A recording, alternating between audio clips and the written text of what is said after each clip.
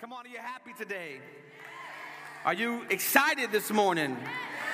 Are you awake, better yet? What an amazing time of worship. I love that last song. I was going to ask Stephen to sing it this week for Altar Call. I didn't even know they were singing it. Praise God, they're a step ahead of me. Amen. I'm joyful to be here today, but I know that by the end of this sermon, I might offend some people. But the gospel of Jesus Christ is offensive sometimes. So, Vinny, if you can give me a lot less, praise God. A lot less. Amen. We're in our anniversary series, and it's nothing like anniversary series season for me because it's a time for us to look back and celebrate on all that God has done, but yet it's time to focus in on what we as a church should be doing in order to keep the work of God flowing. Amen. Everything you see around you does not happen by accident, church. It is planning that goes behind everything. It is purposefulness that happens behind every single detail. And these past weeks, we've talked about different characteristics of our church that we're praying and trying to exemplify daily. And you, as members of our church, should be exemplifying these things even in your personal lives. The first one is we're pledging to be a church of big, bold faith. To step out in faith constantly. To push the envelope. To do what others aren't willing to do, and to see God move because of it. And the whole church said, praise God. Week 2, we talked about being bringers. Being a church that brings people to the house of God. Being a church that encourages others to come to meet Christ the way in which we have come to meet Christ. We'll be a church of bringers. Last week, we talked about being epic servants, being servants of the Lord, doing the work and the will of God from the smallest to the greatest of details, that we would work the house of God, that we would work the kingdom of God, and we would work the harvest field to be able to see God move through us. But this week, I want to talk about something that's near and dear to my heart. I want to talk to you about being a church that is rooted and grounded in love.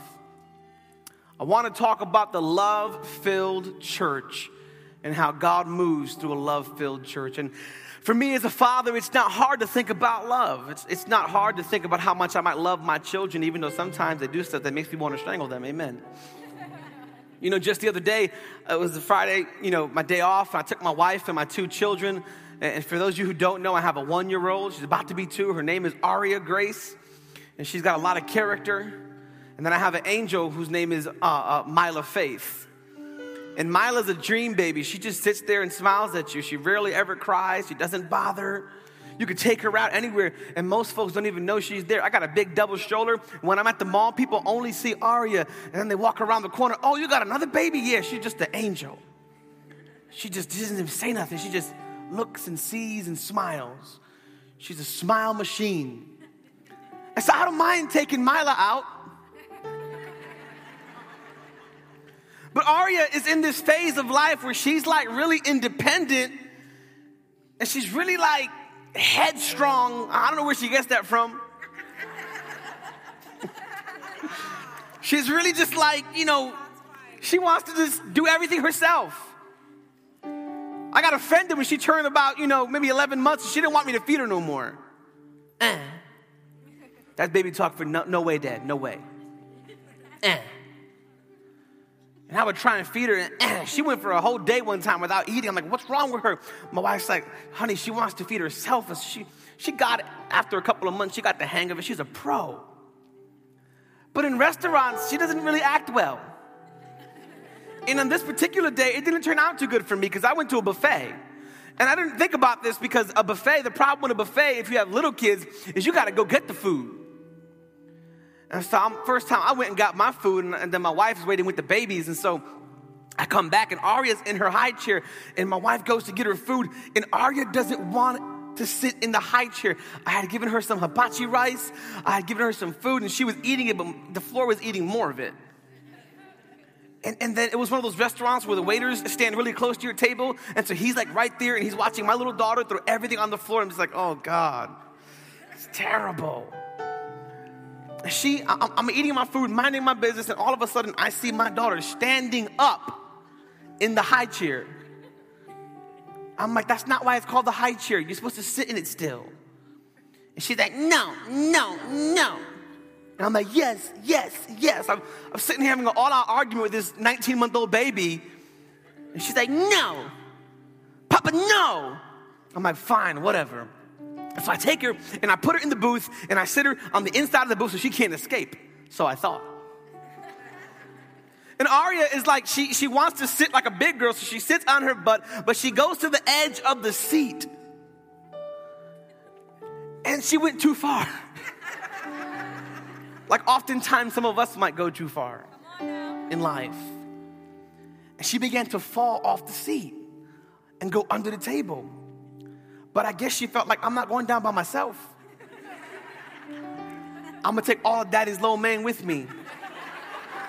And she reaches up to grab the table and grabs my plate instead.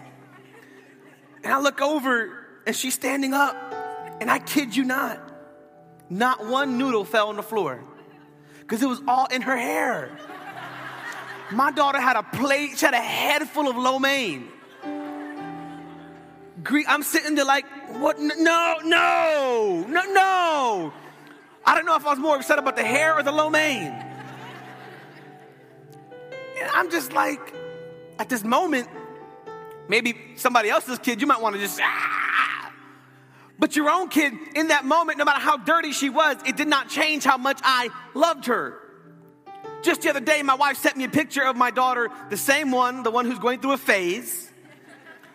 And the picture was captioned, I turned my back for a minute. And the pictures of my daughter sitting in her high chair at home with a head full of rice. Her head was hungry. Rice all over her shoulders, rice everywhere. And yet it didn't change how much I love her. There was one time, as any parent knows, when your kids are teething, it kind of affects some other stuff in their body. And I don't know how teething gives someone, the runs. I just don't know how that works. I'm not a doctor. But it happened to my daughter, and one day she's running around the house, and she had the number 2, let's just say, dripping down her legs on the rug. I'm just like, what is going on? Like, I didn't give her a chocolate chip cookie. What's that? I'm like, we don't have brownies. What is this? We don't get snacks in this house. What is this? Oh, God. I'm like, honey, where's the baby? Where's the baby? There's poop everywhere. But guess what? It did not change. Doesn't matter how dirty she got. I didn't love her any less. And it's amazing the things you can learn from the heart of God in dealing with your own children. Because it doesn't matter how dirty you were or how dirty you got, God still loved. And our scripture for today is John 3:16, probably the most famous verse in all of Scripture. And it says this, and it's from the English Standard Version. It says, "For God so loved the world that he gave his only begotten Son, that any who believe in him would not perish, but have everlasting life." I learned it from the King James Version when I was a kid, and it said, "For God so loved the world that he gave his only begotten Son, that any who believeth in him, whosoever believeth in him, would not perish, but they would have everlasting life." And in this verse, we see the true character and heart of God, that God's love is unconditional, that God's character is love, and that God's love is eternal. And when we talk about church and Christianity, it seems as if we're in a generation that thinks that love is optional. We think that love has to be earned. We think that love has to be given only to the worthy. But the Bible is clear that God, who is in essence love itself, 1 John tells us that God is love, that he just loved without standards, without any type of qualification. There was no reason as to why God would love. There was nothing good about us that loved us, that rather was worth loving, but yet God made a decision to love us irregardless of how filthy we were, how dirty we were. He chose to love us irregardless of all the mistakes we would make and all the problems you would have in your life. God chose to love you. And it seems like the church is good with this concept when you get God, but when it comes to God getting others, you don't want God to love them. You see, some of us take this God thing and we act like nobody else can have the Jesus we got. And I want to share with you 3 aspects of love, just based on John 3:16. 3 aspects of love that we should, as a church, have. That we should, as a church, strive for. That we should, as a church, say, we want to be a church of love. Ever since our church was on 1312 State Street, with my father as the pastor, people would come in off the streets and we would ask them, why'd you come in? And they would say, I felt the love of God calling me through these doors. One of the greatest compliments anybody can give a church is when I walked in, I felt loved. When I walked in, I felt accepted. Because if you can say that, then you know that God is in the house, because God is loving and God is accepting. A church of love. Come on, let's pray. Let's bow our heads. Dear Heavenly Father, we thank you for your mercy, for your grace. But today we thank you for your love. Father, we don't deserve your love, but yet nonetheless you have lavished it on us. You've poured it out. Lord, today I pray that you would speak to every heart. That you would convict those if necessary. That you would open the eyes of the blinded who think maybe they're not loved. And that you, Lord, would show us what it means to love like Christ loves. And to love like you have loved us. In Jesus' name we pray, and the church says, the story of God and man, church, is one big, long love story. If you look all throughout Scripture, weaved in and out of it, is God's great love for mankind that prompts God to send a Savior. John 3:16 is what you would call the gospel of Jesus Christ in a nutshell. That for God so loved the world that he gave his son. That whosoever believes in him would not die, would not perish, not meaning a physical death, but a spiritual death. You would not have to live in damnation, and you would not have to live apart from Christ and apart from the Father for all eternity. This is an eternal, everlasting, strong love. For every person in this room shares one thing in common, and that is that without the love of God, we were far from God. Without the saving acts of Jesus on the cross, we were without hope. We were lost. And the first thing we see in John 3:16 is our first point today, is that epic love loves the lost. For the greatest thing that God tells us in John 3:16 is that he loved us while we were lost. And if God loved us while we were lost, who are we then to not love those who are lost? If God in his infinite wisdom and God in his endless, immeasurable love, if God loved me in the midst of my sin and my turmoil, in the midst of my brokenness, in the middle of me doing all the wrong things before I knew him the way I do now, if God loved me then I have no reason to not love those who are in the condition I was once in. The first portion of John 3:16 in the Amplified Version of the Bible says this: for God so greatly loved and dearly prized the world. Every time I walk by someone who doesn't know Christ, I am walking by a prize of God. Every time I show a cold shoulder to the lost person, the one who doesn't know any better, or I give them attitude because my flesh is reacting to their flesh, and every time I show them an un-Christ-like attitude, I am acting against the prize of God. For God sees every lost person as a prize worth winning. And for God sees every lost person as someone worth dying for. And one of the greatest needs we have as human beings is the need for nurturing love. People have killed themselves over not being loved. People have gone into depression over rejection and not feeling loved. People have left their marriages because they didn't feel the love. People have redirected their entire lives down ungodly paths seeking love. The woman who turns to be a prostitute because she was trying to fill a void of a man who was supposed to be a father and she never felt loved by dad. The people who turn to sex addictions because they're trying to replace the love of a parent that they never had in their lives. And so they try to find love in all the wrong places, as the saying goes. Who are we as a church to not love the lost? And some of us don't have enough room in our lives to love the lost. And some of us walk around all day and never see a lost person. And that might just be because we're lost ourselves. There's nothing worse than losing your keys knowing they're in your house.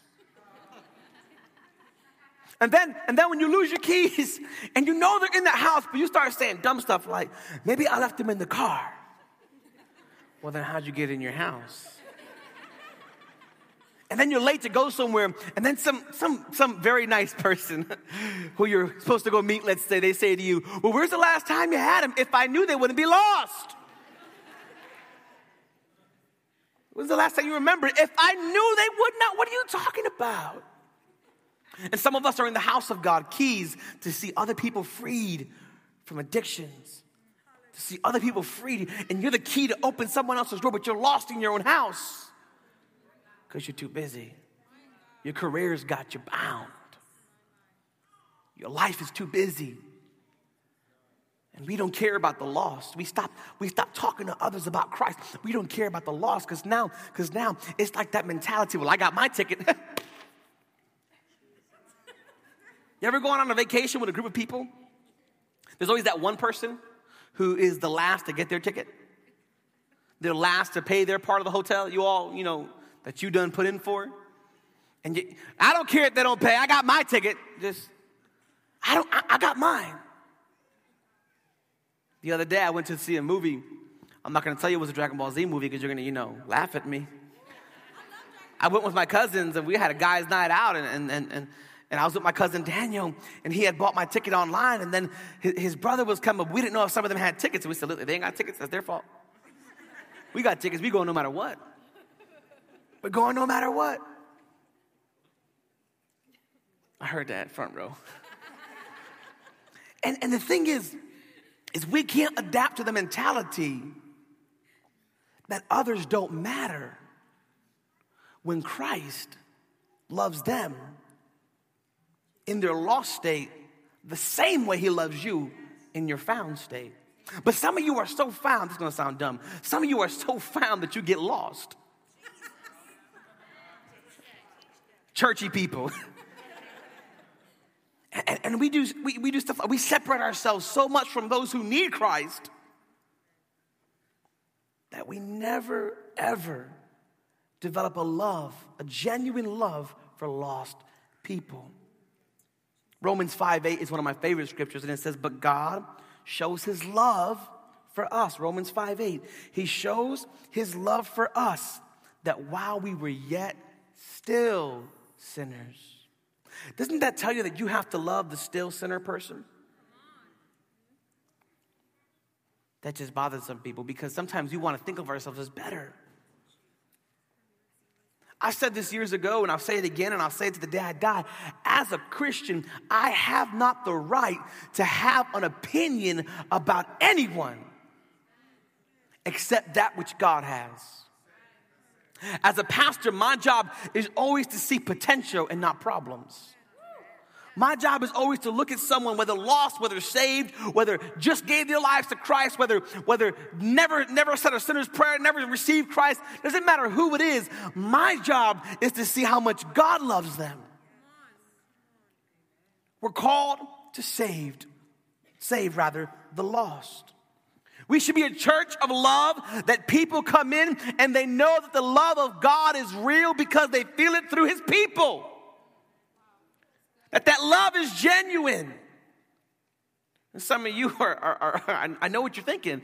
You're saying, well, Pastor, how can I love people? Some people are tuning me out because love is a simple topic, but yet you can't even get past liking people, let alone loving people. And the fact that if you can't love people in the love of Christ, you have to ask yourself, how connected to the cross are you? Because the cross by itself calls and it loves people. Well, how do I get past liking people? You have to get past self. Because self develops an opinion of people. And self develops ideas about people. And self judges people. And self holds people's past against them. And self says, I know why he's a beggar, because he ain't get his life together. That's his problem. When Jesus would have stopped his car, hopped out, helped the person, you're too busy, I can't. We don't love the lost in this generation.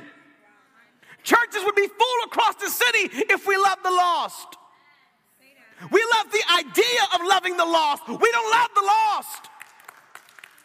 Because if we loved the lost, God would be saving hundreds through us. God forgive us for the days that we've walked around oblivious to the lost. God forgive us that we don't realize that even those are the ones that Christ has died for. In Luke 15, we read two parables, one of a lost coin, one of a lost sheep. Each one have one thing in common, that when something was lost, people went out to get it. When's the last time you went to your family to get the lost? Some people they'd rather minister to strangers than family. Because family doesn't get it. No. Family gets it all too well. We are called to love the lost, to go after the lost, to see God move in their lives. And when each parable comes to an end, the lost thing is found, and then there's a celebration. Church, let me ask you, do you have the epic love that loves the lost? Do you have a love that says, I'm going to love the people who don't even know they need Christ? I'm going to love those who are far from Christ. I'm going to love those who don't submit to Christ. I'm going to love the people in my job who get on my nerves because they're not godly. If lost people bother you, you have an issue. Lost people should excite you, because there are opportunities for God's mercy and grace to be displayed. Lost people are God's first pursuit. For God so loved the world in its brokenness, in its sinfulness, in all of its problems. God loved the world. And this word love is the word agape, and it's the highest form of love. Agape is the highest form of brotherly love, godly love, and on top of that, it's sacrificial love. For God so loved the world that God gave. This agape love is sacrificial in nature. Point number 2 is really simple, in that epic love knows that giving is living. It knows that giving is living. Sacrificial love knows that when we give of ourselves for the kingdom, when we give of our love to others, it is so that others may live and know Christ. That we sacrifice on behalf of the kingdom, on behalf of the cross. We, as Christians, all throughout Scripture in the Bible, are compared to being trees, bringing forth fruit, or a branch or a vine bringing forth fruit. A fruit tree or a grapevine are both living organisms that exist. They live just to give. They give their fruit. They grow and produce fruit that others might be nourished and live. Is there anything worth taking off of your tree? Is there anything on your tree called love that would give somebody else life? Or is there just bad attitude, more brokenness, lack of surrender, judgmental spirits? Trees of life, we are called. All throughout the scripture, we're called to bring forth, and the church says fruit. Do you understand that God's love for the world was so vast and it was so deep that God gave his son? He gave his son. He gave his absolute best. He gave his absolute best. He sacrificed his best for the worst of us. God sacrificed his best for the worst in you. And although my sin lifted Jesus to the cross, his love lifts me to the Father. Sacrificial love knows that giving is living. That when I give to others, I am showing life. In Luke chapter 10, verse 25, we read a very well-known parable and story of Jesus called the parable of the Good Samaritan. And it's a story of a man who was going on a long journey, and he was taken and beaten up by thieves and robbers, and he was left for dead. And scripture would tell us that a number of people walked right by him, some of them being priests, some of them being Jews, some of them being Levites, all supposedly godly people, all supposedly people who knew God and were very well known to God and well versed in God's word and God's way. And yet a Samaritan, and you might not understand off the top of your head, but Jews hated Samaritans, and Jesus is building this picture that other people who aren't even God's people are quicker to help the lost than the church is, than the called people of Israel were. And the Samaritan would take this injured man and he would put him in an inn, and he would give the keeper of the inn a large sum of money to take care of this man continuously until he was better. Sacrificial love is the love you have for God causing you to sacrifice for the sake of others. Sacrifice means coming out of comfort. Sacrifice means doing the things that no one else would do. Sacrifice is not love based on a feeling, but a determined act of the will, a joyful resolve to put the welfare of others before our own. That, church, is sacrificial love. Sacrificial love has absolutely nothing to do with an emotion. Love is not an emotion. It is a choice that we have to make. For God so loved the world that he gave. He gave sacrificially. This type of love does not often come normally to us. Oftentimes, it's easier to dislike someone. I wish you were honest today. Oftentimes, it's easier to be mean to people. Oftentimes, it's easier to brush people off. Oftentimes, it's easier to go past the hurting, the broken. It's always easier to not do something, but it's godly to do it. And some of us like to help others within our own desires and limitations. We want to help people on our terms and do God's work on our terms. We want to choose who to love and when to love, and God says, no, you have to love recklessly. Well, what if they're going to hurt me? Then get hurt, but do it for God. Well, what if they're going to take advantage of me? Then let God deal with them. You do what God would have done. Because how many times have we taken advantage of grace? How many times have we taken advantage of the cross? The Son of the living God slain for our sins, but we took advantage of him, but yet you're worried about that poor man begging for $5. What are you going to do with my money? What have you done with the Son? Love, sacrificially.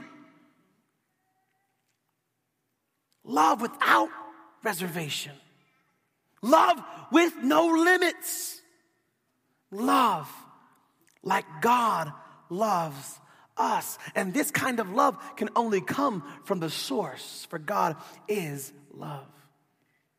In Romans 5:5, the Apostle Paul writes this. He says, and hope maketh not ashamed. Hear me now. Because the love of God is shed, your Bible might say poured out in our hearts by the Holy Spirit, which is given unto us. Every person who has the Holy Spirit, and every Christian should have the Holy Spirit, simply upon receiving Christ as your Savior, the Spirit of God comes in as a seal, as evidence of God in you. And Paul says that God's love is poured out in us. Well, how are we supposed to love others? By pouring the love out that has been poured in. Only that love can come from God. Sacrificial love. Because he loved me, I can love others. Because Christ in us and God in us is love, you should be able to love. And when you choose not to love, you purposefully choose to reject the heart of God. You reject the fruit of the Spirit. You reject it because the fruit of the Spirit, the first one it talks about, is love. In other words, if Jesus is the seed, he's planted into your heart, he will nurture, grow, and the first fruit you will see on the tree is love. But there's so many believers who don't act with love. We don't act with the heart of God. 1 John 3:16 says, by this we have known the love of God, because he laid down his life, he sacrificed for us, and we ought to lay down our lives for our brothers. That's not popular teaching in church these days, to lay down your life for somebody else. To do great things for the kingdom by sacrificing your own desires and sacrificing your own wills. We've often said it in church that what we want to do is bring all of our plans before the Lord and ask God to bless our plan, never asking him what his plan is. But when you love God, you will love what he loves. You will love who he loves, and you will love how he loves. Epic love knows that living is giving, and giving is living. For if you were to open your heart to this world, you would be able to pour out the love of the Father. Have you ever met those people who you know they just really are full of God's love? I got some friends of mine and some pastors, I think they have that, I call it the other Jesus. Like when they walk, angels sing in the key of A, amen. And they carry this presence about them of God's immense love. Love. Do you have the love so deep in you, you're willing to sacrifice for others? Because for God so loved the world that he gave. God so loved the world, he gave his only begotten Son, that whosoever believes will not perish, but have everlasting life. Here's my last point, and it's kind of ironic. It's I have to love whosoever believes. What does that mean? You see, in the scripture, the world is the lost person. But by the time you get to the bottom of the verse, whosoever believes now is the saved person. So God is calling me to love the lost, the world, and then God is calling me to love whosoever believes. I have to love the people that I call church family.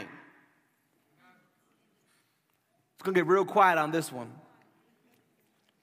God calls me to love the church, the individual believers. Not just this church, but every church, every Christian. every leader, God calls us to love. He says that we should love them. John 13:35, Jesus talking to his disciples says, by this, all people will know you are my disciples if you have love for one another. In one of his final discourses to his disciples, Jesus is giving them closing instructions how to survive without him. And he says the number one way the people of the world will know you are my disciples is by your love for one another. He did not say they will know you are my disciples based on what church you go to. They will know you are my disciples based on how much you read the Bible. They will know you are my disciples based on how much you pray. They will know you are my disciples based on how much doctrine you know, based on how much theology you know, based on how many worship songs you've seen, not based on how many times you go to church, not what ministries you serve, not if you ever take the pulpit, but if you love. If you love, they will know that's a follower of Jesus. That right there, he's loving. Look at him. Look at that person who's just loving. That's a follower of that. What's this? Oh, Jesus. But some of us walk around here with hurts against our brothers and sisters. And if the church can't love the church, how can the church love the world? Some of us won't even say hi to each other. Shame on you. And you might say, well, this is how I've always been. That's the problem. When Christ comes in, he doesn't change some things, he changes everything. Let go of those bad habits of just walking by people without love. This must be a church that is rooted and grounded in love. And the Bible says charity, meaning love, starts at home and works its way abroad. What am I saying? That the reason maybe that God won't fill this house yet is because some of the hatred you have towards other people. And God don't want to bring people to a dysfunctional house. You think you got a right to be upset at people? Listen, if anybody has the right, it's me. But I hate no man. That no one could stand before the Father and say, he treated me away. But that I would love unconditionally is my heart's desire. Some of us may seem to think that love is like an option. But Jesus said, if you would just love one another, if you would agape, sacrificially love one another in the church, they will know you are my disciples. Some of us get so caught up in trying to know about God and learn God himself that we don't even know how to love our brothers. I don't care if you can tell me all about the Bible. If you can't love your brother, it is useless. 1 Corinthians 13 says, if I have not love, I am a sounding gong, a clanging cymbal. It hurts me to see the church without love. And I don't mean the church as in citywide, the body of Christ. Church to church, arguing, fighting, hatred in the body of Christ. Could you imagine if my kidney said, lung, I hate you. Stupid lung. Matter of fact, get out of here. And take that spleen with you too.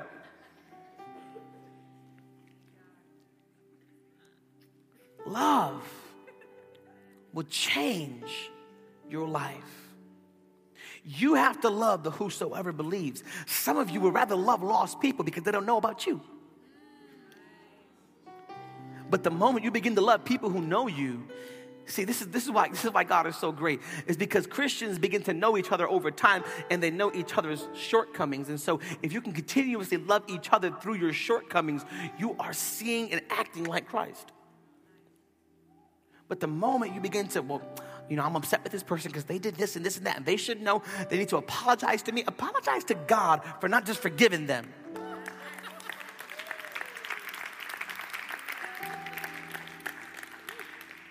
1 John 4:20. Whoever claims to love God yet hates a brother. And some of you are saying, pause. I don't hate anyone. God is in my heart. I'm just upset. The antithesis of love is hate. There is no in between. It's either you love or you hate. It's either you serve God or you serve the devil. Oh, but listen to the scripture. If any man claims to love a God yet hates a brother or a sister is a liar. For whoever does not love their brother and sister, whom they have seen, cannot love God, whom they have not seen. How can the world ever come to a loving father with hateful children? This can't be. For the evidence of Christ in me is the love of God flowing from me. For Jesus said, if you, my disciples, anybody here a disciple of Jesus? If you then would love one another, the world will know you are mine. And never before has there been such a need for the body of Christ across America to rise up in great love that the world would see what Jesus is like. We've been made new by Christ. He's poured out love into us according to Romans 5:5. And so we should then pour out love to one another. And if you harbor ill will, if you harbor negative opinion, if you harbor any type of reservation about anyone in your family of Christ, then you should today repent and say, Lord, forgive me, for I have walked outside your will. Lord, forgive me, for I've been judgmental. Lord, forgive me, I've been unforgiving. Lord, forgive me, I've been unmerciful. Lord, forgive me, I've been unloving. Lord, forgive me, I've not shown your grace. One of the most interesting stories of all the Bible is the story of the prophet Jonah. Jonah is clearly a crazy man. We open up Jonah chapter 1 and it says, and the word of the Lord came to Jonah to go prophesy unto Nineveh that their sins had reached the Lord and he was going to destroy them. And Jonah's like, not going to do it. I'm going to go to Tarsus instead. Pays money to hop on a boat to go all the way across the ocean somewhere else, running from God's will. Tells me one thing. Number one, Jonah knows how to hear God's voice. Some of you know how to hear God's voice, but you're going the opposite direction. Second thing it tells me is that Jonah was a man of means. He able to get some money really fast, and he got out of Dodge. Not going to do God's will. And then a big storm breaks out. Jonah chapter 1, verse 10. Big storm breaks out.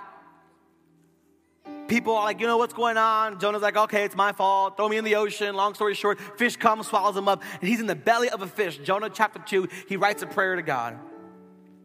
He says, God, I know you heard my cry. God, I know you did this. God, I know God. I know God. And he cries out to God for help. And God shows Jonah grace by, it's not, maybe you might not want this grace. He has the fish throw up Jonah. And where's Jonah at when the fish throws him up? How funny is God? Right where he needs to be to go prophesy. And then Jonah goes and prophesies. And he's mean. Jonah's not funny. Because in the Bible, when they gave a great speech, the Bible records it. Acts chapter 2, Peter preaches, the Bible records it. Moses addresses the people, the Bible records the whole speech. What does Jonah say? Repent, repent, repent. God's going to destroy you. Repent. Like Jonah was half-heartedly doing this. It's ironic because they still repented. Word got to the king. Even the animals are fasting, the Bible says. And then Jonah goes and Jonah sits outside the city walls and he's waiting for God to destroy them, and then God doesn't. And Jonah's upset. And here's the moral of the whole story, is that the grace he was given, he was unable to give. And he wanted God to destroy these people because he hated them. But yet God had just saved him even though he was unworthy. And oftentimes we don't show the grace God has given us to others. And we think that, oh, I don't care, God, you upset me, you should destroy it. Jonah went into a depression. He's got serious issues. But here's the problem with that. John 3:17 answers the problem with this. And it says, for God did not send his son into the world to condemn the world. God is not condemning anyone, so neither should we. God is not looking down on anyone except from perspective of heaven. He's not looking down on us. He loves us just like the lost person that might be sitting 5 seats over from you. God loves everyone the same and equally. He did not send his son into the world to condemn the world, but in order that the world might be saved through him. Why did God send his son? He sent his son to save. He sent him to save. As I was last night in my daughter's room and I was just praying, crying out to the Lord, I just felt in my heart that there's some people who need to really repent from hating your brother, from hating your sisters in the Lord. And you may say, well, it's not really hate. It's just, I got this problem. Listen, throw that away. Cast that away and let nothing be a hindrance to fellowship. Repent. If that person might be in this church, you see them around, after church, repent. Walk up to them and say, I'm sorry, for I was in error. And some of you here, you might be that lost person, not realizing that God gave everything so that you might have everything. Let us be a church of love. A church that changes lives because of how we love them. A church that changes people's hearts through the power of Jesus Christ. Because God first loved us. We're able to love others. I don't know about you, but the greatest thing that I've ever experienced is God's love. Knowing that he could have, should have destroyed me, let me fall into damnation for all of my sins, and even the sins that I have yet to commit that I know I will fall again. But God, in his mercy, he picked me up. He redeemed me. He cleaned me, transformed me, put his son inside of me, poured out his love into me. And from that overflow of God's immense love, I am able to love others. And maybe you're not able to love because you've not experienced the Father's true love. Maybe you're still in the perspective of the love of man. Can we be honest? The love of man fails. The love of man is conditional.